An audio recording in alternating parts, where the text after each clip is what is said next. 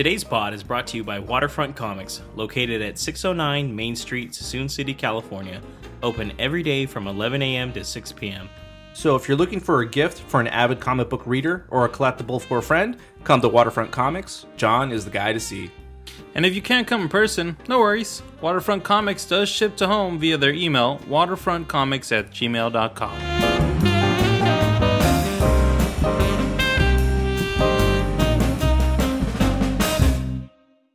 Hey everybody, this is James. And Marco. And Nabil.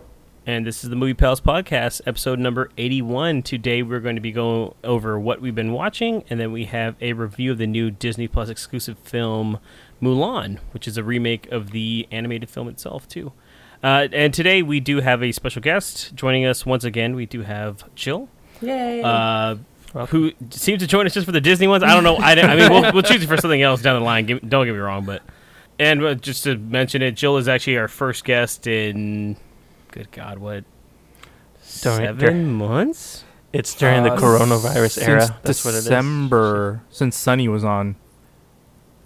Yeah. Oh, God, he was our last guest, huh? Yeah, he was our last guest. Check that out. Welcome back, Jill. Even more special. Your first guest of 2020. So it took us 9 months to get someone in, but hey, sometimes it happens. Some shit happens. It took us this long to get our shit together. End of the world. Yeah, so apologies if there's any technical difficulties here. Once again, we've never had another person on our squad cast thing that we use, so if it sounds like shit, you guys know why. So we're an independent totally podcast with minimal investors, so yeah, aka John. So without further ado, guys, let's get into what we've been watching. Hey, what you watching? All right, so let's get into it. Nabil, what have you been watching, sir? Well, I've been watching quite a few shows lately, specifically documentaries. I'm keeping myself a little busy with long runners. I got a chance to watch that High Score documentary on Netflix. It's a gaming documentary. It talks about the history of all the classic video games. It talks with the kind of the inventors of like Atari, talks about the creators of Doom, talks about Mario. It's a different kind of take, I think, from what I'm used to seeing on like just focusing on one specific topic. So it was cool to get a good perspective for each episode of just how everything came to fruition. Specifically, like they talked about Street Fighter 2 and how it was not a very popular arcade game, and then somehow transitioned into the behemoth of what fighting games are now. Once it went to like Super Nintendo, right? Or something like that. Exactly. Popular. Yeah. And so what's cool about the documentary is that it kind of pieces it all together. It starts with the story of like the idea, and then kind of gets different perspectives from different people that might have been involved in similar industry at the time. So what games were going to be popular or were starting out, and then kind of jump cuts to what the popularity is now, which was an interesting take on how they were presenting it. It's very good if you're a fan of like classic and retro gaming. I think that this is a really good documentary that kind of gives it a bigger picture of all that was involved to make a game and make it successful. Yeah, I saw parts of the first episode, and it's pretty interesting the way they talk about the history of like the old games and how they became popular and how they marketed it back in the day. So good stuff, man. Mm-hmm. Yeah, I've heard good things about it. I also got a chance to see, finally, The Last Dance. It was on ESPN before, and now it's on Netflix. This is about the Chicago Bulls in the 90s, of course led by the famous Michael Jordan. And you get really deep insight on all the players of the team in the 90s, as well as, I guess they recorded some footage during the last season of their sixth championship. And that had never really been aired, so they pieced that all together for the documentary. And I forget how cool that team was when you're watching it. It's so interesting to see like Michael Jordan talk about his past and his glory days, and talk about Scottie Pippen and seeing Dennis Rodman and all the just kind of craziness that it took to make that team and all the hardships that they were going through. I mean, Scottie Pippen getting screwed over with his money voluntarily, unfortunately. on playing on the team, and the way they do it too. They show like some of the recordings from Michael Jordan, what his sound bites are to the other players, and you get to see their reaction on how basically he's kind of saying like he's holding up the team, and he does hold up the team in a lot of aspects, but like you get to see the reaction shots, and it's very funny to see their reaction so long ago on what they say about each other, while still at the same time still having respect for what they did in the game. So it's very entertaining, very well produced documentary of the Chicago Bulls. Have you guys had a chance to see any of that? Anybody? No, but I added it to my list recently. Not. So many people have been talking about it. I'm just not into documentaries, man. It's kind of like really interests me for me to get into it. And I mean, I'm not really into basketball, so I mean, Michael Jordan's awesome and shit, but it's like, I mean, yeah. Yeah, same here. I'm just being totally honest. I'm not too big into basketball either, but I mean, What, everybody 10 remembers the episodes? Chicago Bulls hype back in the 10 '90s. episodes. I mean, Yeah. it was their golden age. It is an entertaining thing because it doesn't shoot like a normal documentary, but I mean they do interviews, of course, so it's definitely considered that. It is a very entertaining thing. If you ever like one of those old like football stories where they show on NFL Network sometimes the history of football in the glory days, and they kind of tell a story of a game. It's kind of set up in that way, but of course way more entertaining because it's the Chicago Bulls. It's on Netflix, But anyways, right, Bill? definitely worth a watch. Right. I do recommend it for anybody that's interested in that, especially that era of basketball. It is on Netflix, yeah. Cool. And finally, I watched a movie, so that's always good. That wasn't. Okay. I was on the like, yeah, topic. cool. Any more documentaries or YouTube videos you watch, Bill? I mean, there's plenty of YouTube videos as well. I Don't get 'em finally started. watched a movie that seems very interesting called I'm Thinking of Ending Things. It's latest Charlie Kaufman movie. Stars Jesse Plemons, starring as Jake, and then his supposed girlfriend, Jessie Buckley, as a young woman. Also has Toni Collette and David Thewlis in there. I'm going to read you the premise of the Don't movie, ruin this one yet. but I'm not going to really ruin anything for you. So the premise is full of misgivings. A young woman travels with her new boyfriend to his parents' secluded farm. Upon arriving, she comes to question everything she thought she knew about him and herself. And that probably is a really good summary of what the general plot of the film is. But yeah, it gets very weird. There's a lot of weird things that happen as they're interacting with the parents. I'm not going to go into any specifics. There is a lot of high-level conversations about art and philosophy and physics, which is interesting to hear that dialogue between Jesse Plemons and Jessie Buckley.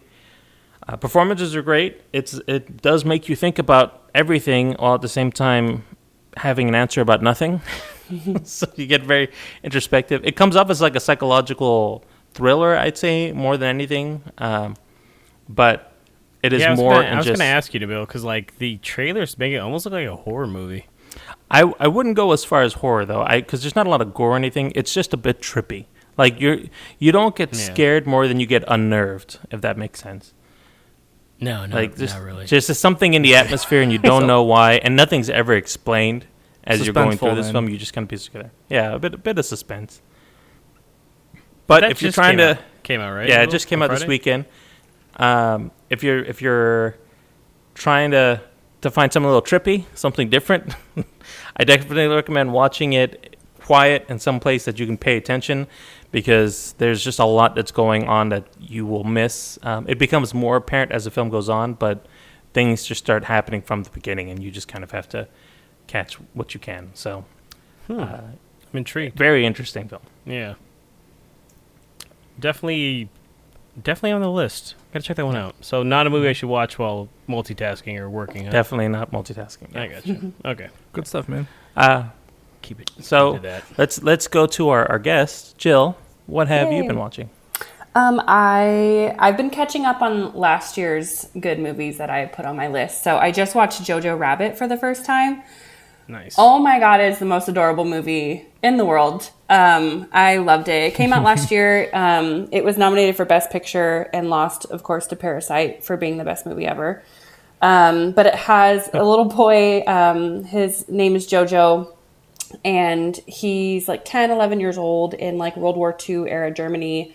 and he's obsessed with Hitler and just adores him. And he actually has him as an imaginary friend. And I remember the previews being really just kind of cute and quirky looking. It has Scarlett Johansson in it. But I remember thinking, how could they make that into a cute or good movie with that subject line, you know? But I thought it was really imaginative, you know, watching a little boy, you know, just idolize a figure in the world and think his country is the greatest and not realize the implications of that. But it had so much comedic relief. He has a little friend that is adorable. I've never like laughed and cried fully at the same time, like a full laugh and a full cry together. Yeah. So I definitely recommend it. His friend like steals every scene, I think. Oh my god. I love the scene where they meet up near the end and he's holding the bazooka and he drops it and it fires off. Yes. Like, oh man. Yeah. I just, love when he's like, it's a bad time to be a Nazi, Jojo. We chose wrong. But just adorable. It hits you right in the feels. I actually watched it twice in 1 week. I think I was just in a vibe, wanting to cry twice. It's definitely worth like two times to watch because it's a great movie. Absolutely. And then I got into a show on HBO called I May Destroy You. It is written and created by a woman named Michaela Cole. Did anyone of you watch Fleabag? I've seen a couple episodes. Okay, No. so it's kind of like a Fleabag vibe where it's a female creator who also stars in it. But it's 12 episodes. It's really hard to categorize because it's about sexual assault, but it's really about her friendships and her job and her coping and just like the side of that story that I don't think we've been shown yet.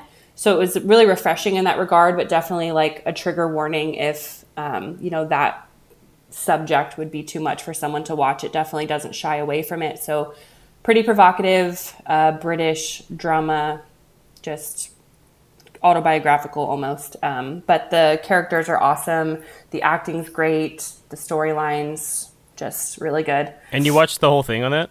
Yes. I lucked out because it was recommended to me by a friend when 10 episodes had already come out. So I only had to wait for 2 more episodes. And after the 12th episode, it's completed. So I wasn't on the edge of my seat for 8 months or something waiting for Netflix to come out with more. So I appreciate Are they HBO doing like for that. They're not doing another season or anything of that one? I don't think so. It kind of ends, if anyone had watched Fleabag, it kind of ends in the same way where like, okay, that just completed the story. So I don't think it'll come back for a season 2, but I'm super interested in what Michaela Cole does going forward because there was a lot of good writing and a good character development there. So excited to see what else she does. HBO does a good job at those one-off miniseries that are just like a season long. I actually got HBO just to watch it, so I'm like, anybody can send me HBO Rex from now on because I'll likely keep it. But very good. Nice. And then another movie from last year that I went back and watched was Queen and Slim. It has Daniel Kaluuya from Get Out and Black Panther, and then a woman named Jodie Turner-Smith, who I hadn't seen her in anything before, but she is just stunning. The movie is about a first date these two people go on. It's like a Tinder date or something. And it takes a surprising turn. They have an encounter with a police officer that's like not very justified and kind of scary. And they end up killing him kind of on accident, self-defense. And the adventure they go on from there is just suspenseful and heartfelt. There's a lot of social commentary, I would say, so I can see why Queen and Slim didn't get the mainstream nod of approval from everybody because it's about two people that basically get away with killing an officer. So touchy on that subject, but I thought the character development was great. I thought the cinematography was beautiful. I could not stop watching Jodie Turner-Smith. And yeah, it took some turns that I didn't think it would, and I loved it. I would definitely recommend all 3 of those. Nice. I own Queen and Slim. I just haven't watched it yet. And Nabil and I's old boss actually that was his movie of the year last year. So that's why it's been on my list. It's just one of those things that I understand the subject matter on it too. So it's just I have to be ready for that. And especially after you text me, you were like, how it is kind of nerve wracking the entire time. I was like, I got to be in the mindset to kind of set myself up to watch something like that, I guess. So Yeah, it definitely starts off strong, which is a cool, plot for a movie to take. In the first 20 minutes, Yeah. I was like, what is happening? Like, Really? I need to pause it and just like sweat for a second and then like unpause it when I'm ready. So it definitely starts the wild ride very quickly early on. So that was cool. okay, that's definitely something I will check out soon, though. So What have you been watching in the meantime? I've been watching a lot of stuff too, I guess, but mostly just movies. No TV shows really on my end here. I'll start it out with, I saw the 2006 movie The Host.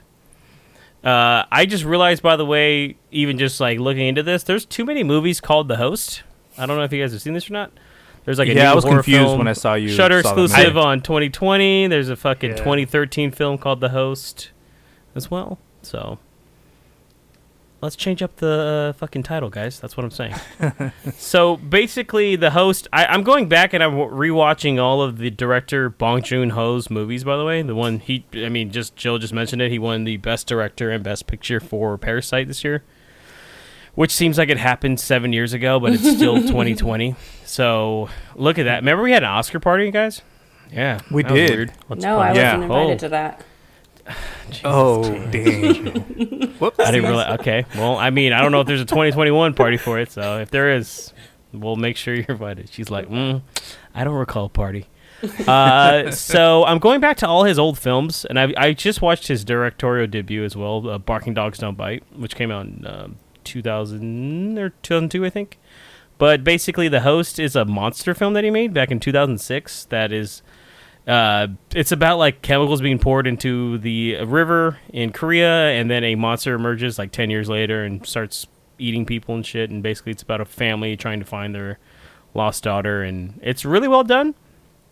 Unlike other horror films that maybe are American based or anything else really outside of Asian horror, I would say a lot of times there's a theme in films like Jaws or even Godzilla where you don't really see the creature right up front too soon, or you only see the creature like in glimpses, and then maybe at the end you finally see it. But A nice the little host kind build-up. of the host switches up. You see the monster the first 15 minutes, and it's never like hidden, which I thought was interesting because they're not hiding or shying away from like, hey, this is what the plot of the movie is. And I will say this is his third film, so, and this is 15 years or so before we even get to Parasite, and you can see a lot of potential in the way that he shot films no high budgets or anything like that. But I thoroughly That's how I enjoyed felt it. when I saw think it's Snowpiercer. Yeah, definitely. That was one of the that's the first one I saw from him. Yeah. So if you haven't seen his films, most of them are pretty easy to find. I think most of them are actually on Amazon Prime or Hulu. Snowpiercer and Oakjaw obviously are both on Netflix. But solid movie. Once again, it's in Korean, so just step up your game and just read subtitles. It's not a big deal. It's definitely worth it. It's well acted though. So yeah, I thoroughly am enjoying it, and right now I'm working on his 2009 film. It's called Mother, which, by the way, too many movies called Mother too. So I don't know if you guys have noticed that either. I'm like, God damn, no wonder no one can find these movies, bro. Popping up like 6 different things. So like, you mean the Darren Aronofsky movie? No, that's Mother with an exclamation point. Marco and I did something weird. We went on a date night. So Yeah, we So did. we went. Aw. It was sweet. I know. We still locked eyes, and I was like, man. James we popped the doing question this? finally. Yeah, we locked hands whole time. Didn't even wear masks inside the cars.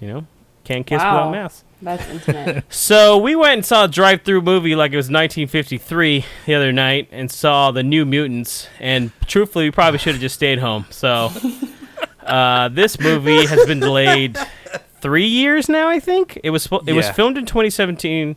2 years, I guess. It was supposed to come out in 2018. It then was pushed out a year. Then with the Disney buying Fox, it got pushed out another year. So it finally came out because Disney left it to die, obviously. Yeah, because it was going to come out Fuck it, let's just earlier release it than now. Yeah. the pandemic happened. Yeah, I think April of 2020 was the original date. Mm-hmm. Or the rearranged date, I guess, or re-release. But The New Mutants is about a group of, I guess, teenagers, that are in a facility and they're learning about their powers, kind of. And that's it. It's like the really, I opposite guess? of Xavier's mansion, basically. Kind of, yeah. There's some little cameos, little twists and turns. I'll just cut straight to the point here. It's not good though, so they probably should have not released this. It's not well put together at all. And yeah, apparently they wanted to. Yeah, go ahead.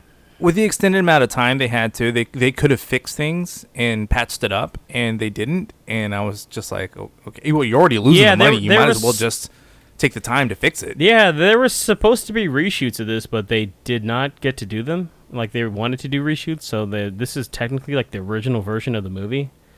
And it's funny because if you like, I've done a little more research into it just because this bothered the shit out of me.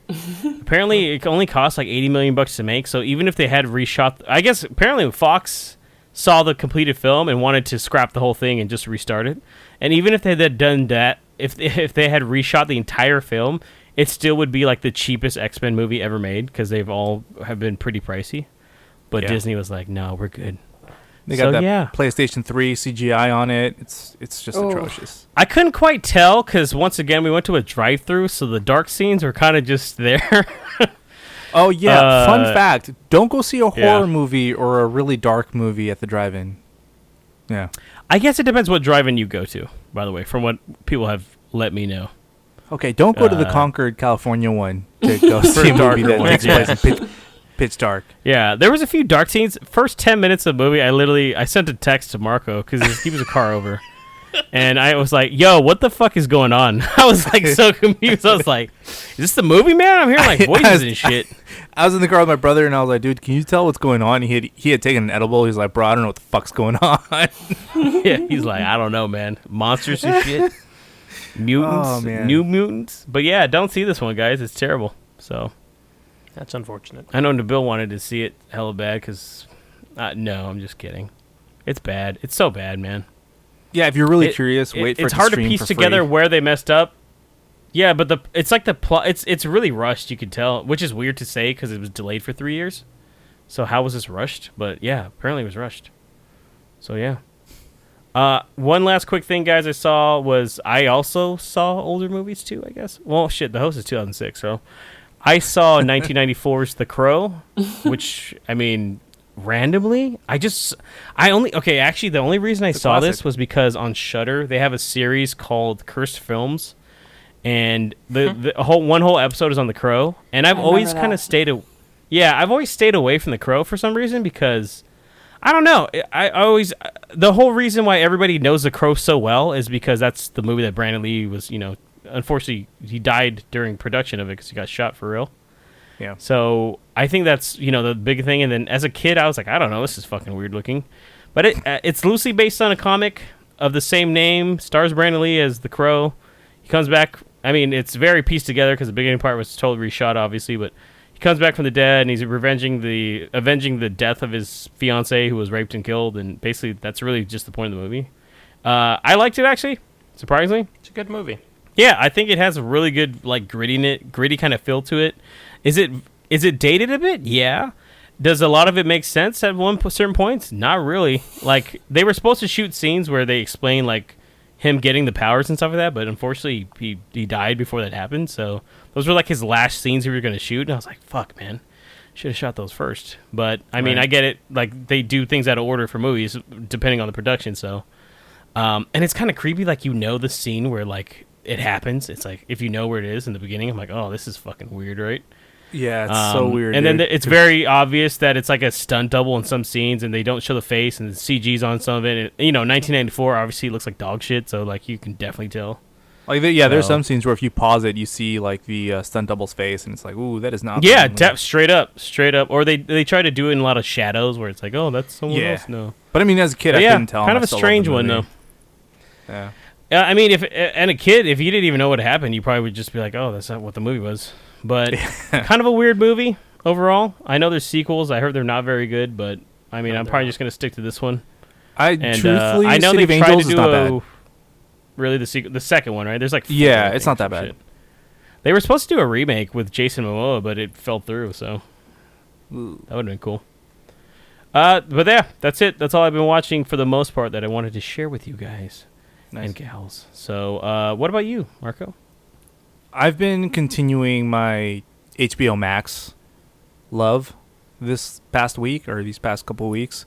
Started and finished the new original crime drama Perry Mason, which is technically a reboot of the original show from the 50s. And it stars Matthew Rhys as Perry Mason. Matthew Rhys is also from The Americans on FX. So basically, this show is about... it takes place in the 30s after or during the Great Depression, excuse me. And basically starts off with the kidnapping of a baby that goes wrong.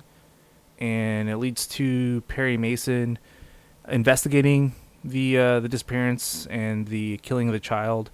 The child's mother is suspected, and so the law firm that Mason works for as a PI starts to represent the mother for her defense. And the defense attorney, E.B. Jonathan, is played by John Lithgow, actually. So this is pretty much a retelling of the story in basically an origin story, because I didn't know Perry Mason was a defense attorney. I thought he was a PI because that's how he starts off in the show, but you get to see like the evolution of him getting involved more and more in defense law. Yeah.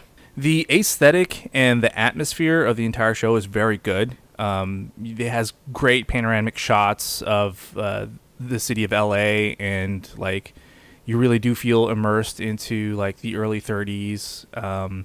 It's very noir in some aspects, especially towards the beginning as Perry Mason is doing his investigation and going into crime scenes, and it's very graphic and gory in some parts. The story and characters are also very good. Mason is a World War I vet with PTSD. He's very rough around the edges, which is pretty cool, and Rhys just plays it so well. John Lithgow, who plays EB, he's like a washed-up attorney who struggles to stay in the game, and he's pretty much like a shell of himself. Like the other defense attorneys and everyone else in the law kind of see him as a joke. The paralegal that works for them, Della, she's like a really strong female character, way more intelligent than her colleagues like to admit. And overall, like the show is like very well put together. There's a little conspiracy that's like a kind of a side plot that involves like an earlier version of a mega church that's also slightly involved with the kidnapping of the kid. Overall, I think if like you really like TV shows that take place like in the earlier times of the 20th century, if you like noir, if you are a fan of the original Perry Mason show, then give this a shot. I'd say probably the only thing that they handle kind of like haphazardly is his transformation into like a defense attorney. I think like it could have been done a little bit better. It just sort of happens and you're just like, okay, I guess that happened. But overall, I say it's pretty good. It's only 8 episodes long, so it's a very quick watch. Each one's like an hour long. So yeah, check it out. It's on HBO Max. Aside from that, dude, I never even heard of fucking Perry Mason until the show came out, by the way. When I would stay home sick when I was a kid, which happened a lot, the show would come on a lot, and I'd just be like, what the fuck is Perry Mason? I'd always change it. I'd always confuse Perry Mason and Matlock as like one character. So like at first when I heard when I heard the remake, I was like, they're remaking Matlock? And I was like, oh no, it's Perry Mason. Never mind. What do I know? You're like a gritty reboot of a crime drama? That's cool. Yeah. I've heard good things though. So yeah, that's exclusive to HBO Max, right? Yeah. Or is it HBO in general? I think it's exclusive to HBO Max. Yeah. Yeah. Somebody on the IG mentioned it, and we were asking people what they were watching. I was like, let me check it out. Aside from that, I've also watched Transformers: War for Cybertron Siege, which is the 2020 animated sci-fi show on Netflix. Well, technically, it's like a movie divided up into 10 episodes, and it's part of a trilogy called The War for Cybertron. And the plot basically merges the generation 1 of Transformers back in the 80s and also like the Michael Bay Transformers. So the Autobots are running out of energon and they're losing the war on Cybertron, and they're trying to use either a space bridge or the Allspark in order to help defeat the Decepticons, and that's pretty much the basic plot. I'm only 3 episodes in, but it's got great animation. The characters are not one-dimensional, which makes it really good. Megatron and Optimus Prime have like more of a background, and it's fleshed out more. They were actually allies in the past and led a revolution led by Megatron against like the reigning government on Cybertron, and then they parted ways for some reason that hasn't been explained yet, at least from as far as I've gotten. Just robots, though, man. I know, but Megatron sees himself more like as a hero. He doesn't see himself as a pure villain like he does in the original cartoon or even in the movies. He really is trying to do this. He thinks he's going to save Cybertron like this, and he's convinced himself that he's doing this for the good of Cybertron, which is very different than what any other version has done, at least from what I've seen. The Autobots are considered insurgents and traitors. Megatron has these huge speeches in like arenas that like talk about like patriotism and being, you know, a good Decepticon and turning in insurgents and stuff like that, which is very like, it's like the social commentary on that is really good.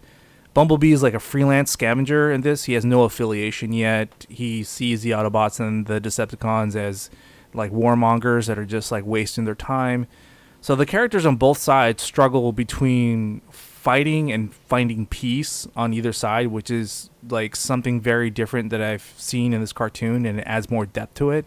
So yeah, it's very enjoyable. I think if you're a fan of the original franchise, or if you're a fan of Transformers in general, then you'd probably enjoy it. It's on Netflix. The first, I guess, of the trilogy has been released, which is this one called Siege, and it's only 10 episodes long. Each episode is only like half hours, so you could blow right through these really fast.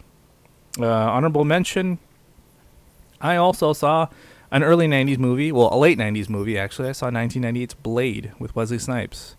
And as I was telling these guys, and Joel, like, it's a very underrated movie. It's actually like a proto-Marvel movie where, like, the story of Blade is really fleshed out through the movie. He's a really, like, complex character. Like, all the fast-paced fighting that you see in, like, modern Marvel movies, like, this movie actually started it all. The whole, like, realistic costume, although his is kind of, like, cheesy and stuff because it's branded in leather, like, it's still very much, like, akin to how they try to make all the costumes realistic to a point in the Marvel movies. It's also the very first superhero movie where the hero does a superhero landing, the infamous one.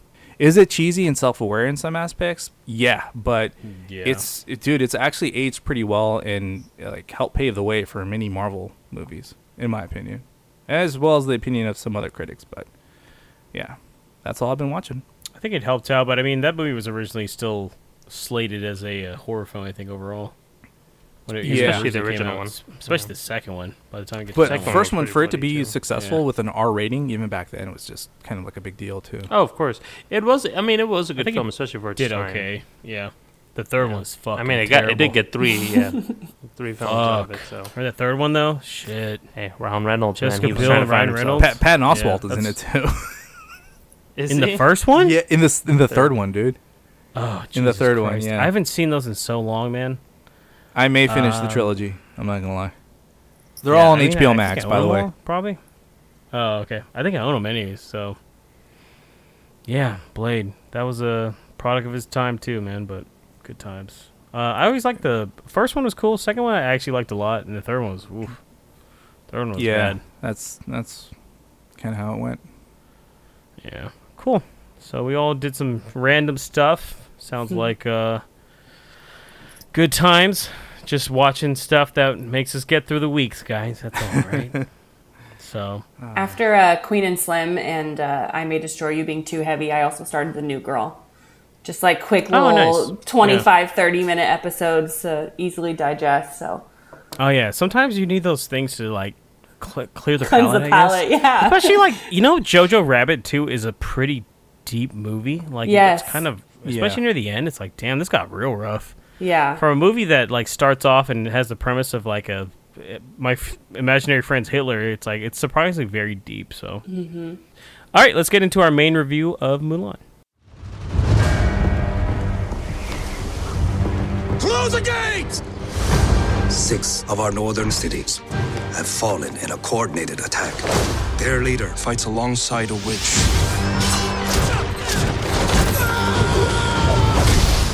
Crush these murderers, Your Majesty. Every family must contribute 1 man to fight. You're a war hero. You've already made many great sacrifices. My father cannot fight, so I will take his place. The northern invaders will kill her. If I expose her, our own people will kill her. When we take the Imperial City, I will take revenge. For my father.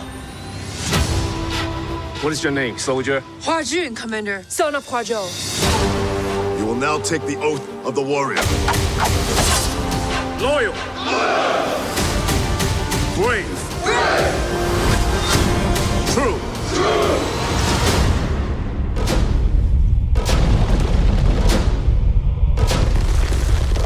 Release!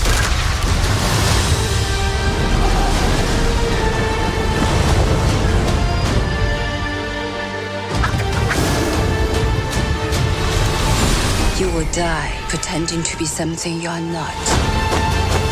Yet here I stand, proof that there is a place for people like us. A girl threatens our plans. A warrior.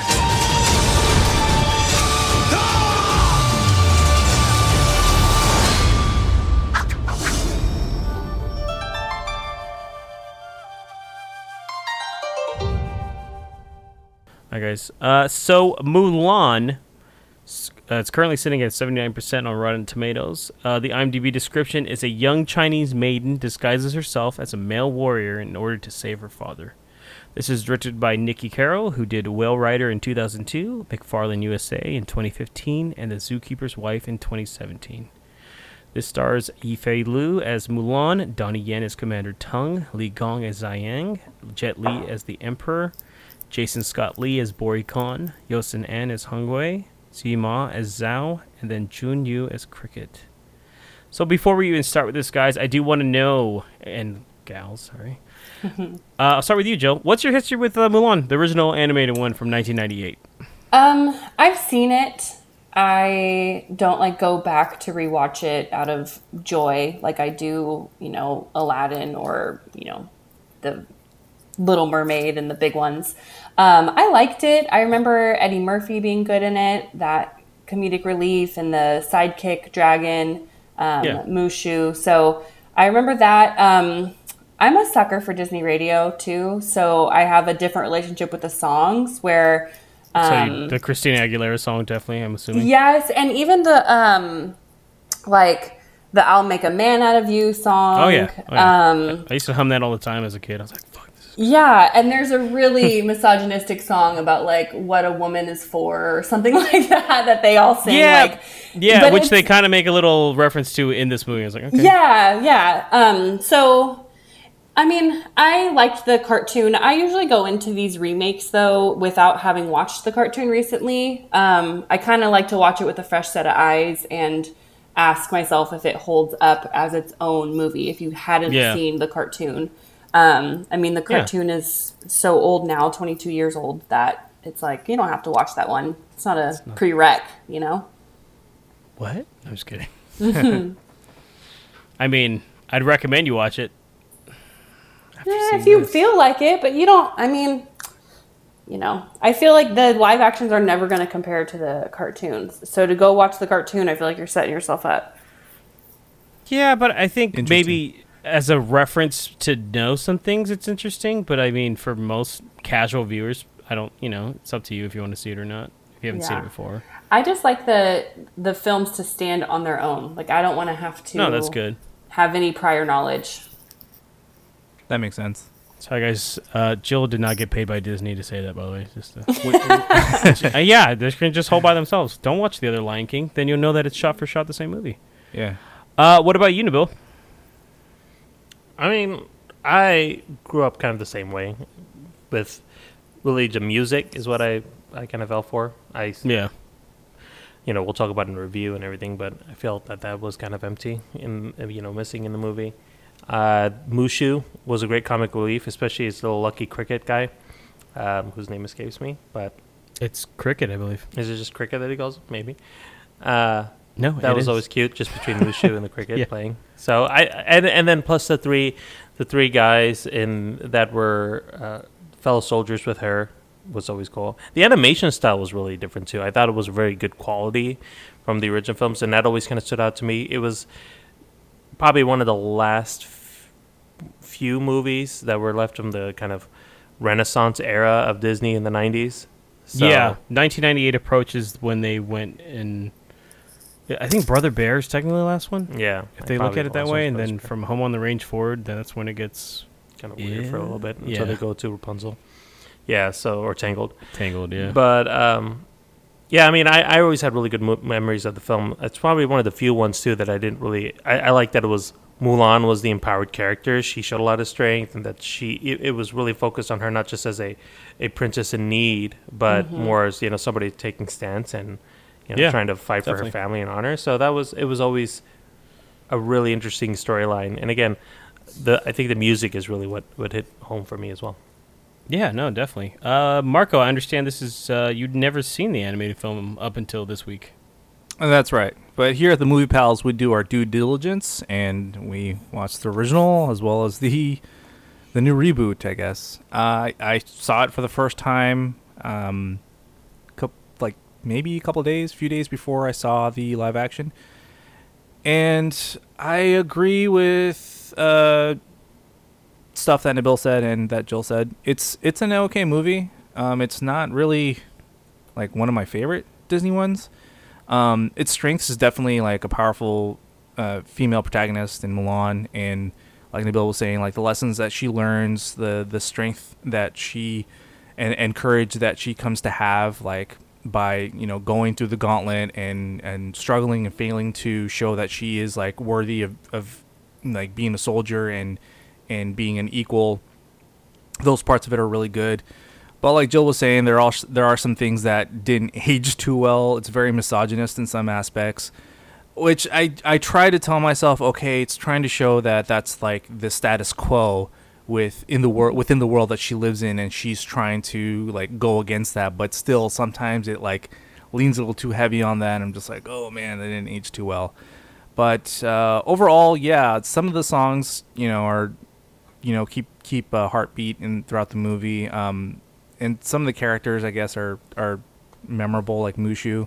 I liked Eddie Murphy playing Mushu, but Mushu, the character, at times got annoying for me. I don't know, maybe it's because I had no history with the character. I didn't see this movie as a kid. So adult me is like seeing this character, just be goofy all the time. And then there's that one scene where he kind of like gives away their position. And I'm just like, wow, really? Like, who wouldn't want to kill this guy if he just lit a freaking firecracker and just gave away the position to the enemy? Like, I would not be that guy's friend after that. I'd be like, thanks, dude. Cool. You just ruined all my credibility. He's a dragon, Marco. Whatever. But yeah, I think overall it's an okay movie. I think it's still like, I guess, worth a watch. Specifically if you if you have girls in your family and you want to show them like female empowerment and stuff, which is very important, then definitely it's like a movie that would be considered like a must watch. But yeah, overall I thought that it was okay. Would I watch it again? Yeah, probably. If I'm really bored, I'd probably watch it again. The animation is really good. I will admit that it's very clean. I liked it. So yeah, my thoughts. What about you, Cool. James? What's your history I love with this the movie. I love Mulan. Yeah, James a big Mulan guy. Yeah, I mean, first Asian film as well. I mean, I know that's maybe not a big deal to other people, but this is the first Disney Asian film that came out, primarily with Asian cast. Ming-Na Wen is Mulan. She's kind of legendary for her voice performance on this, and even went on, and she was even in like Agents of S.H.I.E.L.D., and she actually has a cameo in the 2020 version, which is really nice. I love this movie. I saw it in theaters. I remember this vividly. I had the VHS back in the day. I used to watch this all the time with my family.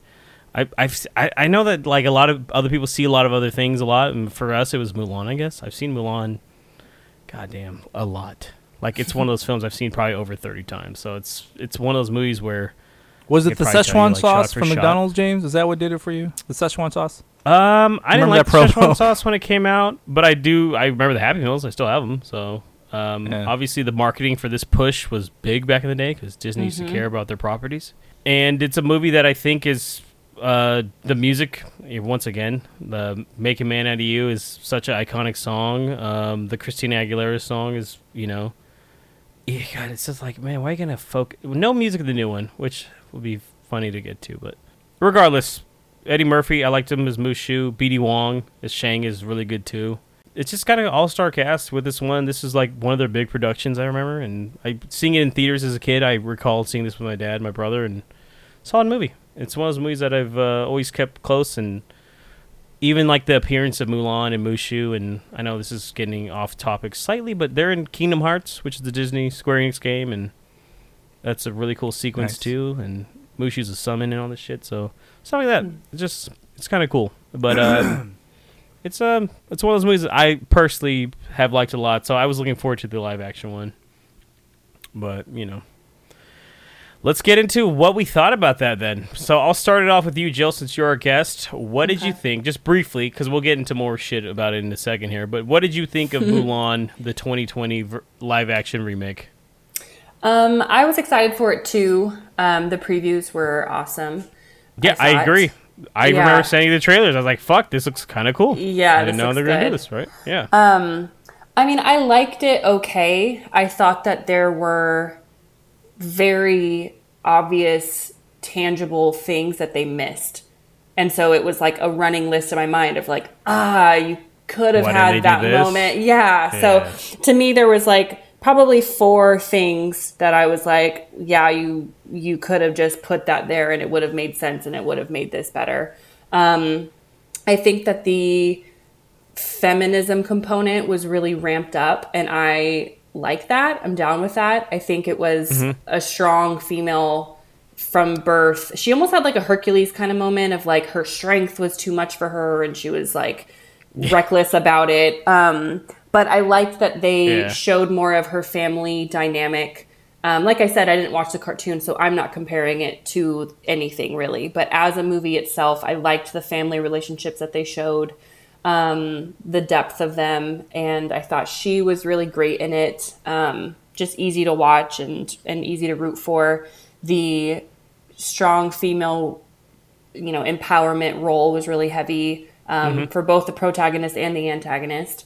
I thought they missed a good handful of things that I would have liked to see, but I think for the strong female lead, I thought it wasn't done wrong enough for me to not say yay to it, I also thought it was shot really pretty. There was a lot of like wide symmetrical pan outs, vibrant colors, different snow, ice, sun, sand, I thought they did a lot of things with the cinematography that were good to watch. I could definitely say the colors pop a lot in this one too. There's a lot of colorful moments. So. Yeah, so they missed the baton a few times for me, but overall I thought it was all right.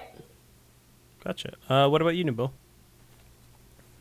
Very similar in that I didn't like the film. It's not that I didn't like it. It's just I didn't watch the other film before watching this one, but I just did feel that there was some elements missing. Like we were talking about, the songs really felt lacking, because if you're not going to have the music which helped drive the story forward and show the motivation of the character, then you need to add some extra dialogue or maybe a more impactful scene to show why Mulan is doing what she's doing. There's a scene early on where she goes don't tease the songs either. Yeah, exactly. They do. They tease it a little bit in the background. The reflection song so many times. I'm like, just fucking do it already. And I'm like, if you're not going to do it, then don't harp on me knowing don't that. Don't play with my heart. Yeah, I'm like, no, I feel used. I feel used and disregarded. Moments. Yeah, it is. Coolest moments. The training montage, when she goes and takes the armor, she just kind of disappears. They don't show her even strapping it on and trying to show something impactful there. The middle, I think, ish fight scene when she kind of finds herself for a little bit is very interesting. Like visually, very great. I think it would have been amazing in the theaters to watch it just on a big screen like that with what they put into the effects and the fight scenes. Watching it at home, it's not that I didn't, like I said, like it. I just, that impact that I think was expected to have on you is a bit diminished because you don't get that initial feel of what you would have seen. Unless you have like a really good home theater, I guess, set up. That impact was definitely lost on me. Come on over, baby. I got you. I know. Shit, I got you. What about you, Marco? I understand you did not like the movie. What to say about this movie? Yeah, it's a nay for me, guys. I agree with some of the stuff. Real quick, was that a Again, yay from you then, Nabil? Yeah, that was still a yay. Okay, sorry. Go ahead, Marco. Sorry about that. No, it's fine. I agree with Just some want of the stuff clarification. Yeah. that Nabil and Jill say. The movie has very horrible pacing. It's not smooth. There are some transitions that just make ultimately no sense. For one, when she is leaving in the middle of the night and is going to take her father's armor, you'd think that they would show her kind of, sneaking out, grabbing the armor and putting it on, and then they show her in full armor. No, it just cuts and boom, she's in full armor. I'm like, ooh, that was kind of rough, but okay. Yeah, and it's not to say and they do a flashback. Yeah, and it's not to say they didn't have time, because the movie's runtime is 30 minutes longer than the original, and there are no songs. So, I mean, that's kind of inexcusable. Right, yeah. Some of the green screen shots looked absolutely fucking atrocious. Like, I cringed. Like, I was like, oh my god, you guys had months to clean this up, and you guys were going to charge $30 for it, so you could definitely make up on that revenue, and you guys chose not to do it. Where some of the pan shots, I will agree, were actually good. Like, there are shots of the field from the village that look great. The colors pop, like James was saying. The shots of the training camp for the soldiers, like that pan shot was great. Of the Imperial City, that was also great too. Yeah, it's whenever they're in close-ups and you can tell they're on a stage, and I was just like, you guys could have cleaned this up easily. Like, don't make it look like you're in a sound stage with a green screen behind you, because I can tell right now.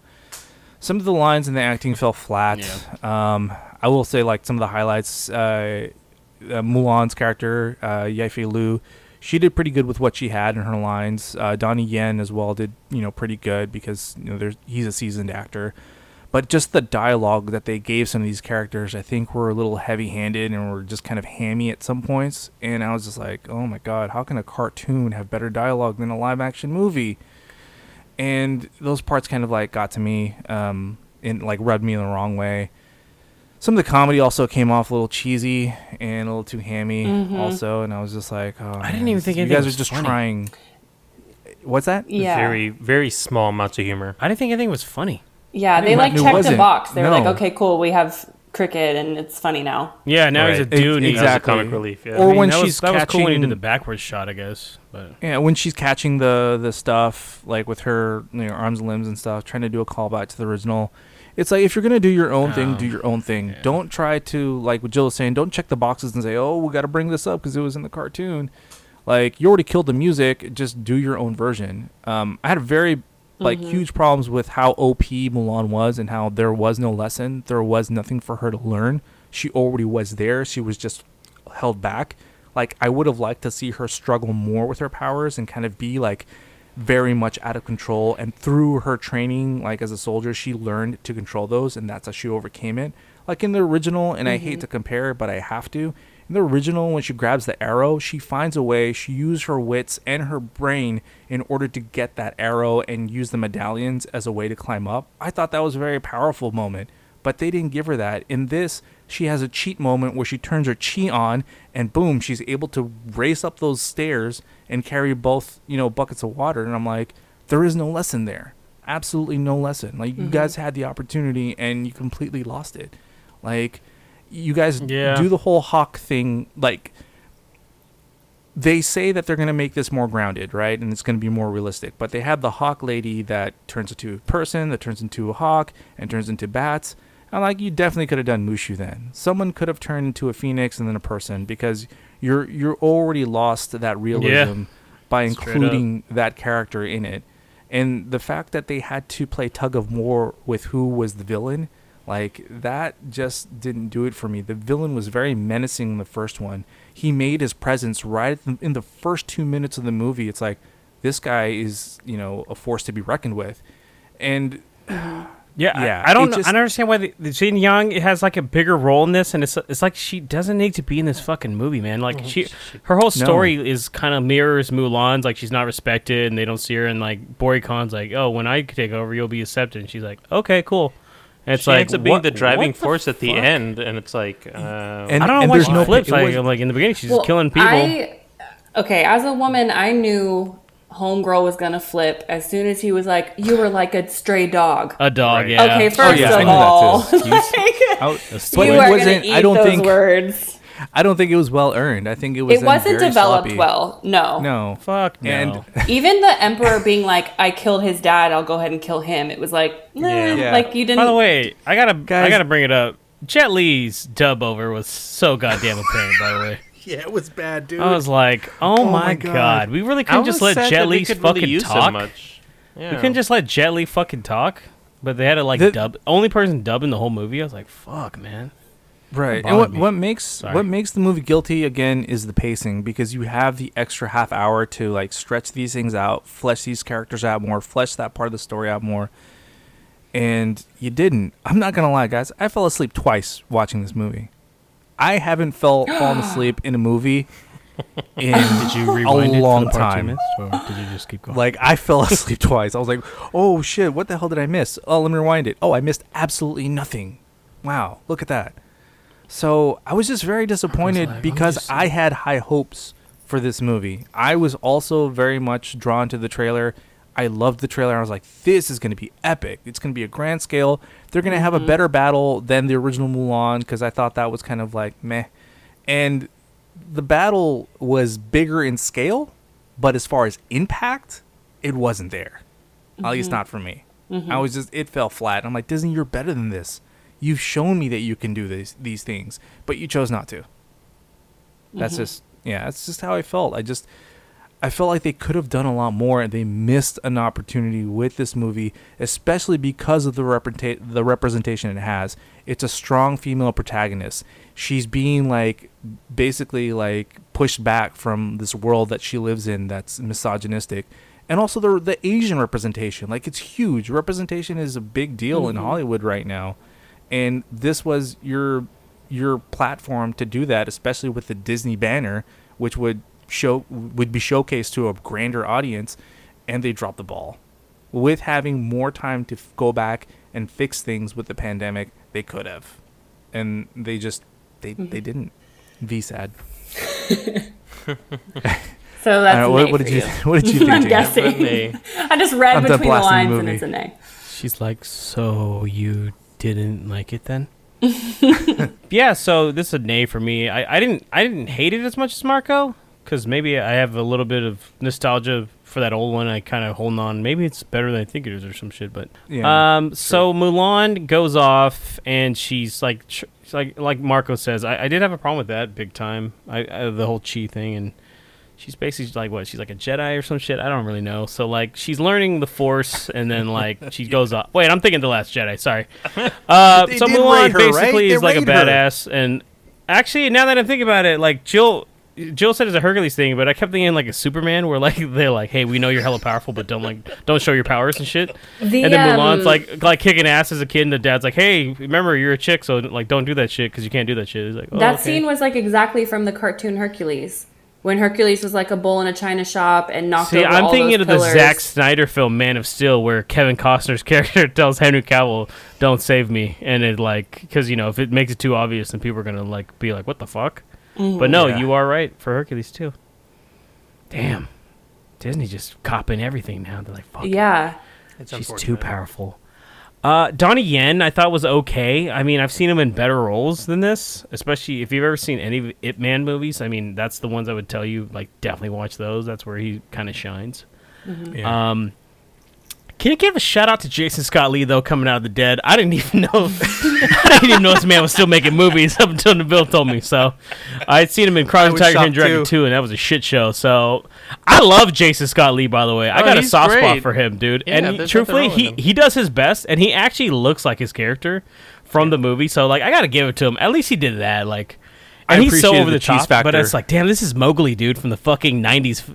Jungle one, and I feel like he probably had the most fun out of anyone on this fucking set for some reason. Oh, for sure. I got that kind of vibe off him. He was like, "Fuck it, I'm just here. I've already been doing this shit for 30 That's why they should have focused on one villain. Because I He doesn't even recall, look like he aged. yeah, I truthfully, it should have just been him. No offense to the Hawk lady, but who also turned into Batman or some shit at one point. But I mean, I couldn't even. I was like, she can also become people, or I was like, what? She's based on the hawk from the cartoon. Like, I was like, I don't remember just the hawk itself. She had more character development than Mulan did. Like, she had something to overcome. Kind of. I still didn't know anything about her, though. I didn't know That is why very she true, was Joe. really helping Mulan, where they fight in the mustard pits. I don't know where that was. I might have fallen asleep, too, at that point. I don't know where the fuck they were at one point. I was like, how did they get to the volcano thing? Was it a volcano? Was it something? I don't know. Was that ice and like dirty sulfur or something? Was that dirty water? Yeah, I don't. It bothered me. Yeah, it's like sulfur. I thought they just did it just for the color. They're like, it's yellow, but not once did she was in danger from ever falling in. So okay, cool, I guess. Yeah, they have a phoenix, but they couldn't bring in a fucking dragon. So I guess we're just gonna roll with that. Very little character development of Mulan. I mean, she literally wakes up from getting knocked out and like she's like, you know what? They easily could have had Mushu hide with her along with the soldiers as a human person. You know what I mean? And then him turn into a dragon or back to Phoenix. Yeah, that would have been so good. Easily. Boom, I fixed it for you, a little Disney. more to her thing. And it would have been funnier than you don't the gotta 3 get Eddie lines Murphy. they gave Cricket. Exactly. Boom. And you don't gotta get Eddie Murphy. I know he's an asshole. He doesn't do movies anymore. But Kevin Hart probably would have done it. You know? Fuck it. Let's just throw him in. Fuck it, right? Oh, well, that seems a bit much, but yeah. I'm just saying, he would have been like, "Hey, I'm Mushu." Shit, it would have worked. It would have been yeah, more make fun. the cricket 'cause guess character what? This movie's Mushu. not. No offense, but this movie's just not fun. The original one had characters that at least interacted with Mulan that were fun, and they, I think that is a statement right there, James. Is yeah, that the it's just problem like with the film. At is least that it's not fun. there was characters I cared about in the original one. This one, where they literally, I mean, are we going to spoilers? Not yet. Well, fuck it. It's not really spoilers. It's in the trailer. I don't really care. They stop and they're like, "Go ahead, Mulan, save the Emperor. We're gonna stop him." I'm like, I don't give a fuck who dies in this room right now. Like, truthfully, same. I was like, there wasn't enough of a connection. And truthfully, I didn't know a single dude's name. I was like, I don't recall any of you guys' names. So good luck. Oh, Cricket. Sorry, Cricket's in there because he did a backwards flip out of nowhere.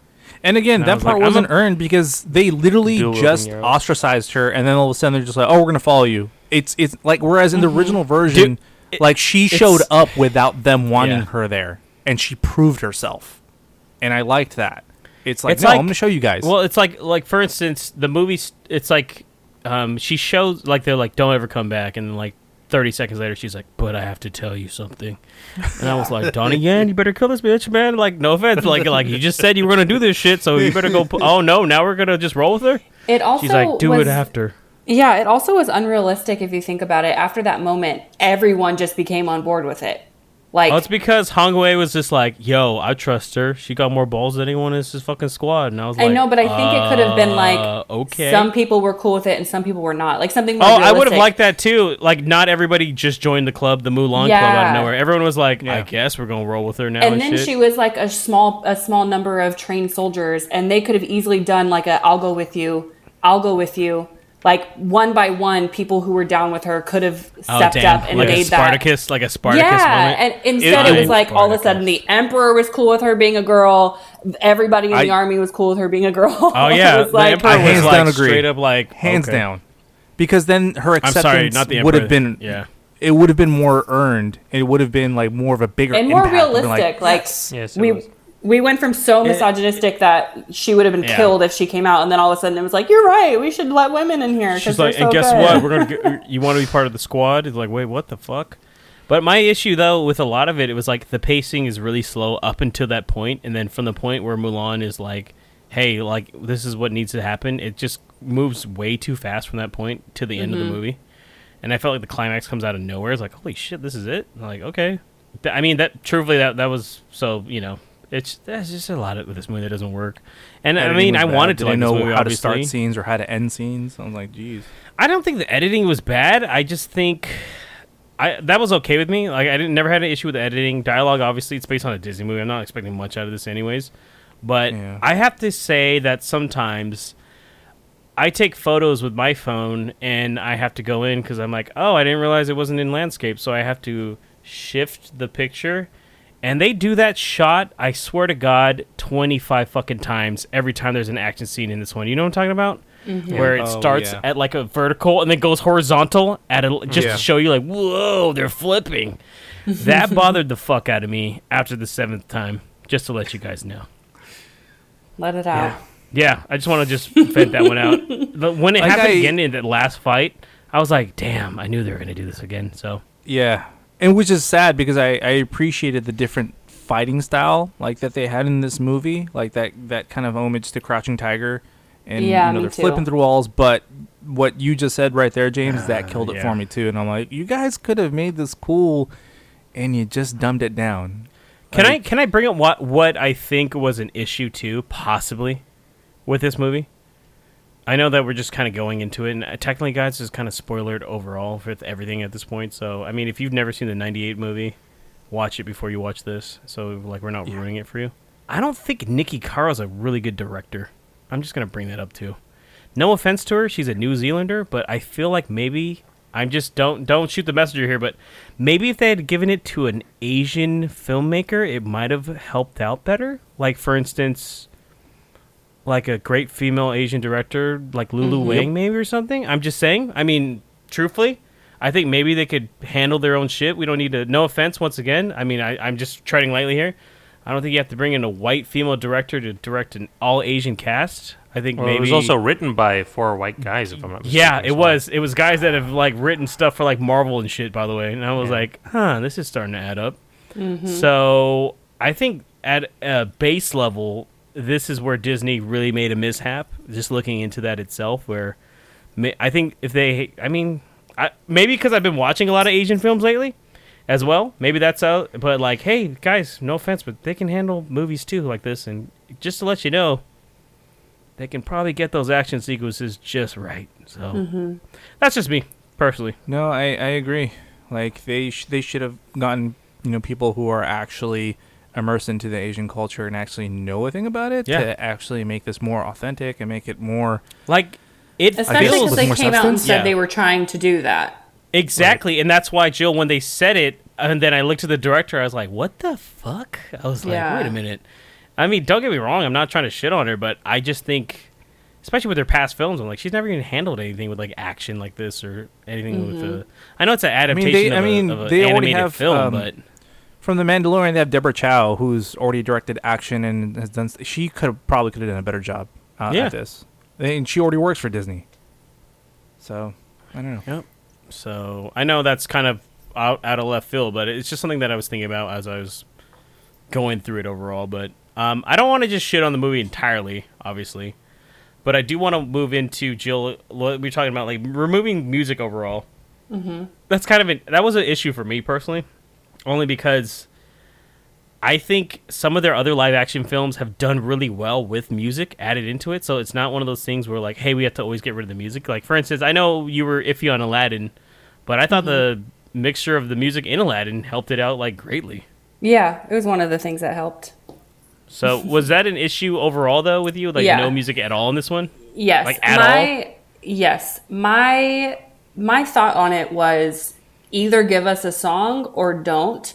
But the teasing of the song that everyone knows and loves, it was like what heartstrings are you pulling on right now? Because you don't even know that I know this song. And the fact that you're acknowledging I know this song and not giving it to me, it's like, almost like a, Yeah, it's like you're using my relationship with that song to make me like this movie more when it's backfiring for me because you're not actually giving it to me. It's a definite crutch onto like nostalgia, I think. Is like remember when this was part of a good movie? And then they're like, whoops. And I think to Marco's point about Mulan not having any challenges, like a song is a good 3-minute way to like show some kind of growth. Like it's a good reflective time. You can just make a song or do the song over again, which everyone loved. Like, I think it was missing that. And if you're not going to have it, I would rather you not call back to it a bunch of times. I would have been okay without it had they done that. Were they able to do that without a song? But they weren't even able to do like any character growth or any sorts of those challenges without the songs. And I'm like, man, then like maybe they should have. Maybe like you were saying, Jill, maybe that would have helped. But with the way they just wrote the movie overall, like. they probably would have botched that. No offense, but they probably would have botched it. Well, songs would have at least given them a chance to be fun, though. Like, even a bad song makes it a little more fun to watch. And they could have had a really good scene with all of the training going on. The, like, everyone's spaced out, equidistant. Like, that is a good, like, they all could have been chanting something or doing something that created a song, and it would have been, you know, unifying and more fun to watch. Which, to what James is saying, though, not to shit what on they the were movie going the whole for, time, though, there are is what some I'm good saying. things. Yeah, there are some good things. Like, I think if you got a child or, you know, a daughter that's like, you know, 10 years younger, like they probably would enjoy this, and it does show at least some like female empowerment in this, which is again is very important, and the inclusivity of like a diverse cast of like, you know, all Asian cast. I think that's again very important, and I think that they would appreciate that, especially at a very young age. And maybe this movie really is catered just to kids only, and if you're a parent, you just got to suffer through it. I don't know, but I watched it with kids, and they were bored. Oh, jeez. Really? Oh, shit. Yeah. Well, then, we had a little family get together. I saw my mom and was watching it with us, and man, she had to wake me up. I was like, "Oh, my mom liked it." By the way, my mom actually liked it. My dad and I were more like kind of the same. Like, it's all right, I guess. But and then my niece didn't like it though. But she's 18, so yeah. I watched it with like 7-8-year-olds, and they were like, "Mom, we want to be on the tablet." Not that I'm their mom, but, you know, asking their mom about it. I was like, what? But, yeah, outed myself. But so they didn't like it? No, they were bored. But with not having Mushu, though, I will say Mulan didn't seem like a girl who would have Mushu in this movie. No, like she wasn't very Disney princessy. She wasn't like, I don't know. I thought that they could have done something with the Phoenix, but I thought the Phoenix was like the dad's, like, manifestation of ancestors. Like his ancestors? Yeah, I thought the same And it was weird because they started it with like his prayer or his story of Mulan, but then like he didn't really narrate anything except for that middle part. Yeah, he cuts in and out. It's not consistent, by the way. It's like, and then, okay. And it's like, what are we imploring here? Like, are we doing the dad narrating? Are we doing like flashbacks? Because they didn't show her put on the armor, but then they did that flashback of her leaving that morning, and it's like, you could have just showed us that. It's the same. No need to have one flashback in a movie. Like, you could have just kept it. So the music I missed, but Mushu I didn't think fit this one. Yeah. What do you think, Debo?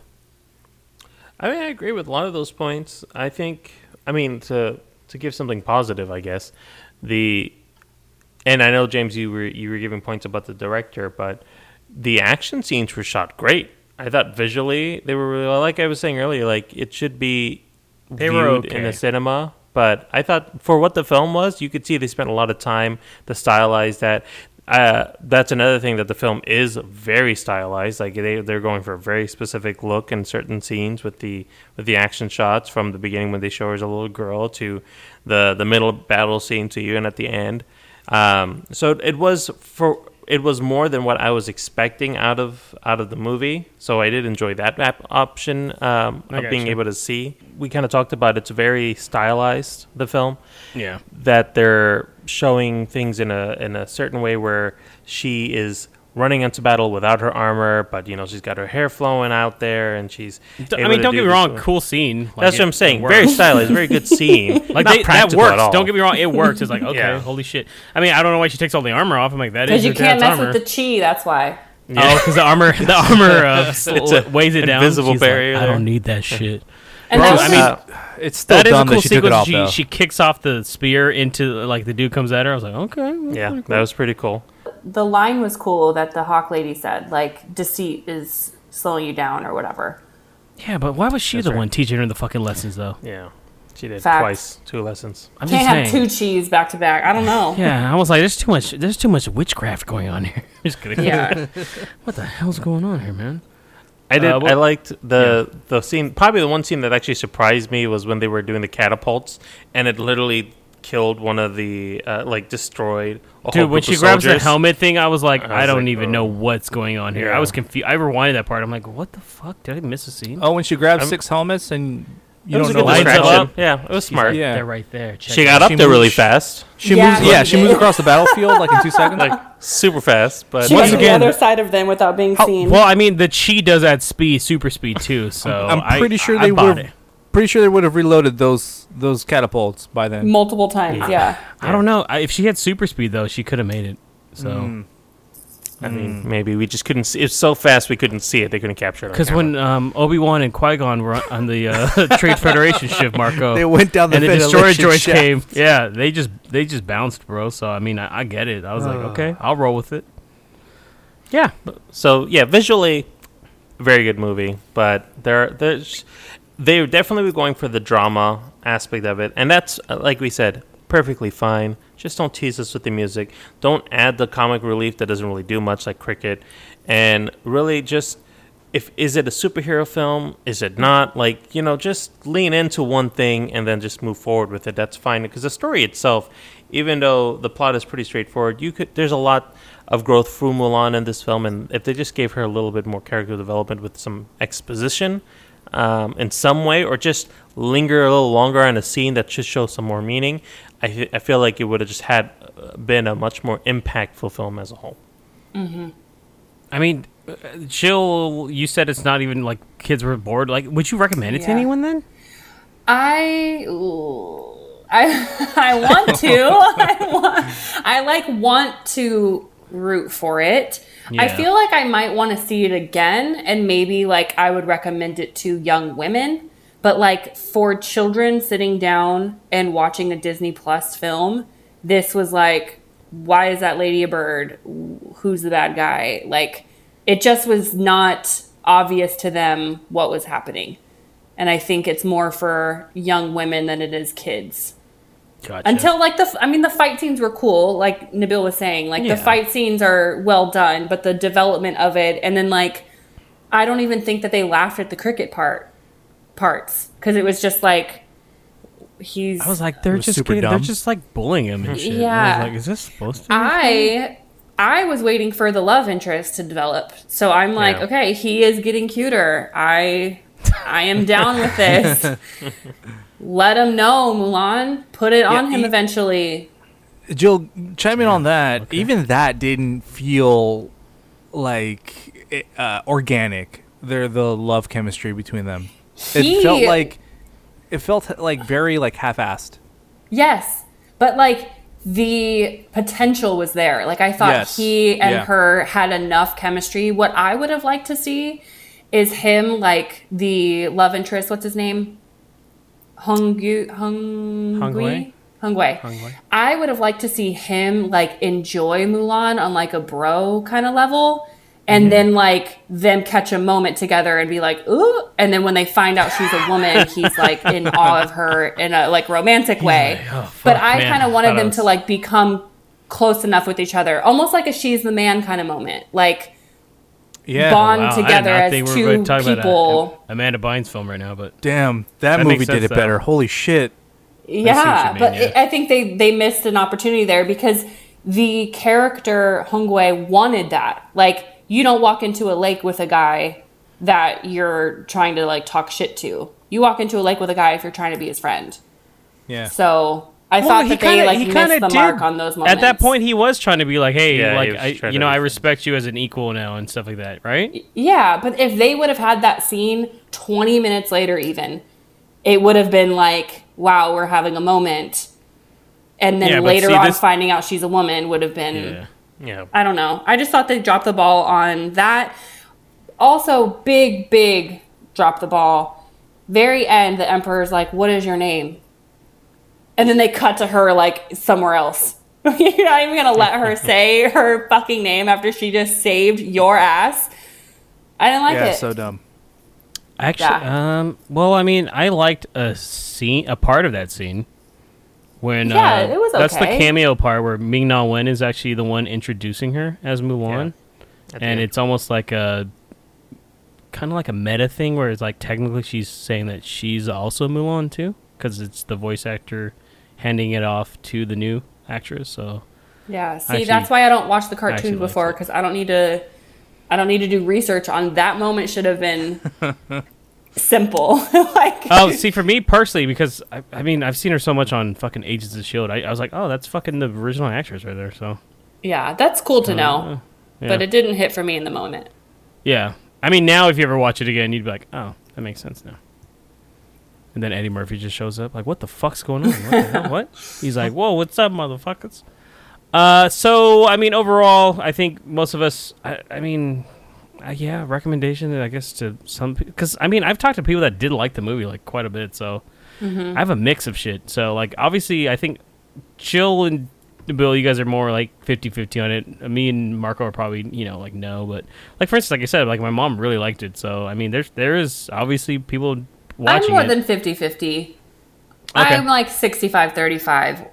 Okay, that's surprising because I thought it was more. That makes sense. That makes sense for what you've said, especially with the certain aspects of the film that are still, that you can't look past and that are actually good in your opinion too. So yeah, redeeming. I mean, supposedly this is like a one-time thing with a $30 price point on this too with Disney Plus. Do you think that worked for this, or do you think that's a working number so far out of everything else? Or is it like... I think 20 should be the max. Like, I paid 20 for Pete Davidson's movie. So, I think 30 is Disney saying, okay, if every household has an average of 4 people and they went to the movies, it would cost X amount. Like, it's just them trying to be more realistic. And I guess the way to look at it, too, is compared to the 20. The 20 is a one-time watch, or within how many times within 48 hours. This one is like, hey, up until when this is free, in December, I guess. So, I mean, you can watch it 120 times, I guess, or whatever, if you want. Which would have been the normal release time, though. It's about 3 months, so... Yeah. So I guess it's one of those things where, it lets you do it. So I think the problem starts when the movie is not of that good quality, and you gotta we were able to share that cost and divvy it up. But there are people out there that didn't, and I know some people that paid a full $30 for this, and they were like, holy shit. There's a whole large pizza right there that I could have had to myself. I'm not going to lie. Close. Yeah. I mean, pretty close to mine, too. Yeah. I think for as much money as Disney makes, it's like, okay, throw us a freaking bone. I don't care if it makes sense to cost $30. Just like 20 should be the most you pay for an at-home movie. I honestly didn't mind it for like as an individual. I'd say that's just way too much to buy this film for sure. Like if it was just me only, but if you are watching with a family, I think $30 is fine for the kids. I think, and I say that because of the film is supposed to be like a big epic. The same thing if it was like a Marvel film. Like I'd pay $30 to see that. I think, and that kind of same guys. If it was like a Pete Davidson film, then I would be like, it should be like $20. The small and I think truthfully, to be like, I'm pretty sure there's some Marvel fanboys that would pay a lot more than $30 to see like Black Widow. So I mean, there's people that pay probably $50 to see Tenet right now. Yeah. Now, that's the thing though. There is a limit because you could keep saying, well, if you have a whole family of 4 and you get drinks and everything, what's your limit then? $50. What's your limit, Nabil? I think the $30, though it is higher than I'd want it to be for one person, that's really as high as it should. So if a movie as much as it would cost to own the film. So if a movie was past $30, you would not pay for it then? No, I would wait for it, especially knowing that it's going to come either to be rented or for free eventually. So if Tenet was $40, you wouldn't do it? No, I could wait. Blood, I'll give you my password. Buying that shit day one. I mean, look, at that point, I'd pay $150 for Tenet right now. I would. I mean, see, that's different. Tenet is a different caliber movie, though. That is a far different caliber movie. Apparently, from the reviews, not so much. I don't think so. I think they're supposed to be in the same line as far as like budget and everything else. Yeah, unfortunately. I mean, it's but there's a different reason why that's happening because of the concepts of the movie. But everything else, like set aside, like say like a Marvel blockbuster, Black Widow, that's a different caliber movie. Like Marvel movies are of a different caliber. Like superhero movies, they're in their own category. $30 is the limit for me, really, for like any movie. Like for this type of experience, I'm like, no way. It's how much it's going to cost to own it. And most films that you're buying to own, I've seen some that are like at $35 because they're like 4K or whatever. But generally speaking, they're around $25. It should be $20. So that's as much as it really costs. We've also gotten used to that price point, I think, and I mean inflation. I mean that's why people are even bitching that new video games are going to be $70-$80 now, and it's like, well, they haven't changed in like 15 fucking years, dude. What did you expect? True. If you can't get it, then wait. Just like this, just wait. If you can't afford the 30, wait till December. You're not really missing out much. To tell you the truth. Plus, I mean, digital versions are a little cheaper, probably. Yeah, just watch the trailer a bunch of times. Or just watch the 1988 or watch the fucking 1998 animated version. It's a better movie, anyways. Yeah. No, Jill had a point. The trailer is much better than this movie. So, I mean, if you like the trailer, then hey, you saved yourself an hour and 40 minutes. Did the trailer have any of the love interest in it? I don't even recall. I don't haven't think seen a it trailer did. in a while. At a certain I point, don't think it matters. I told It's a Jill movie. this. I With stopped that. watching trailers after a while, so it's like maybe the newest one did. I don't know. I don't think so. So guys, quick question to wrap it up here. How does this compare to other Disney live action remakes? Like, for instance, what are your top 3 out of the ones? I only listed a few. There's more than this, by the way, on this outline I sent to you. So if I was missing one, for instance, if you're a real big Maleficent fan, go for it. Like, what are your top 3 Disney live action remakes, and how does it compare maybe to Mulan? I'd say just to end it, just something kind of lighthearted. I'll start with you, Nabil. I'd probably go with Beauty and the Beast, still my favorite one of the group. But the library scene. No, I'm just kidding. Okay. No, I thought it was a fun film. No, I know. And then I'd probably go Alice in Wonderland, if we're not going to Through the Looking Glass, because I actually liked Alice in Wonderland. It was really good. And then, honestly, Dumbo was nice. I liked Dumbo. What? Yeah, I didn't think it was the best film, but we fucking reviewed I know we Dumbo. reviewed it. I know. You didn't have anything nice to say about Dumbo. I didn't think it was What the fuck? Looking at the list here, I was Sometimes like, This is fucking Hobbs and Shaw all over again. It was the ears, bro. The ears that convinced them. that was, the that elephant was adorable, man. It was adorable. I will Yeah, give it that much. Super God. fucking adorable. I just wanted to I've give never you seen hugs. any Dumbo, so The mom scene. Go on still gets Disney me, Plus. okay? It's on there right now. no, It's a cute. cannot. If you've ever wanted to give a big kiss, little kiss, big hug, little hug to an elephant, it'd be this one. Yes. No.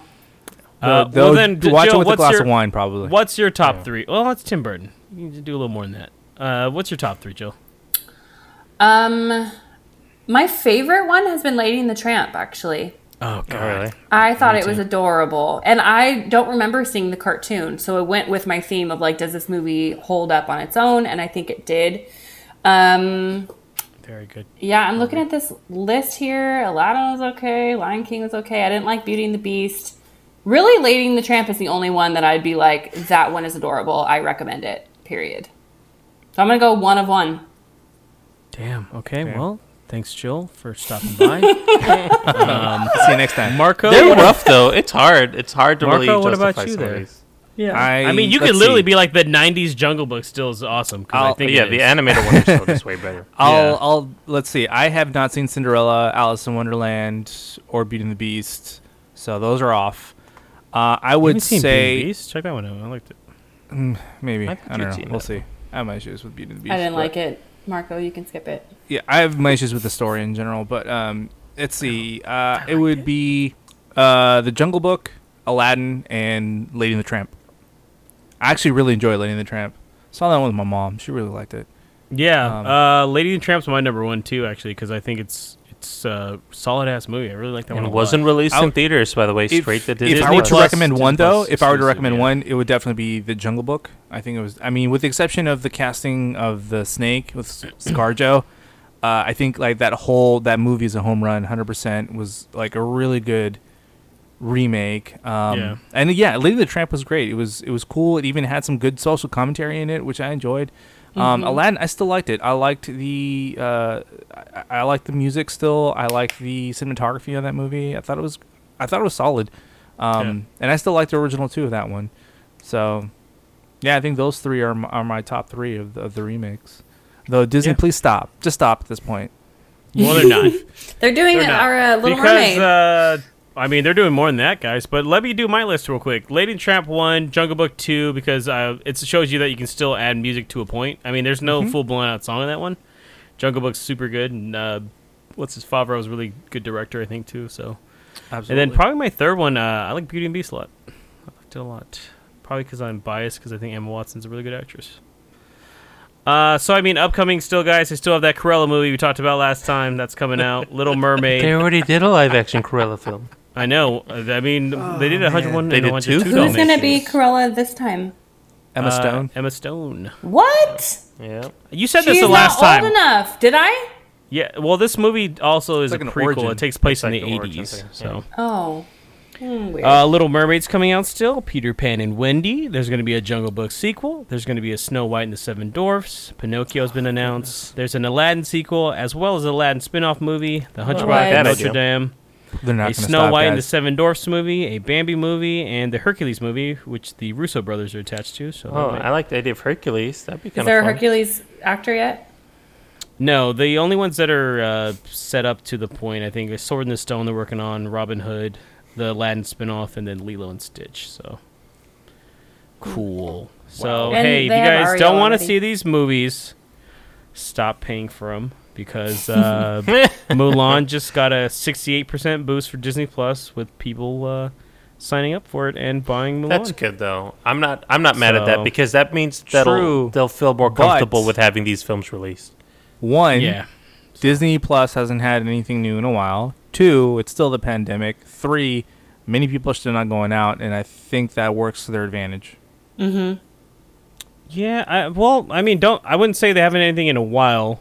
They do have constant stuff every week, truthfully, on Disney But Plus. nothing of this like caliber, not for a while. I heard Lady and that the Tramp from- came out a while ago. What was you it? know what I mean? The Great Ivan or something like that. That one just came out like a week prior gorilla or two, film? and it's supposed to be really good too. And that was supposed to come out in theaters. Okay.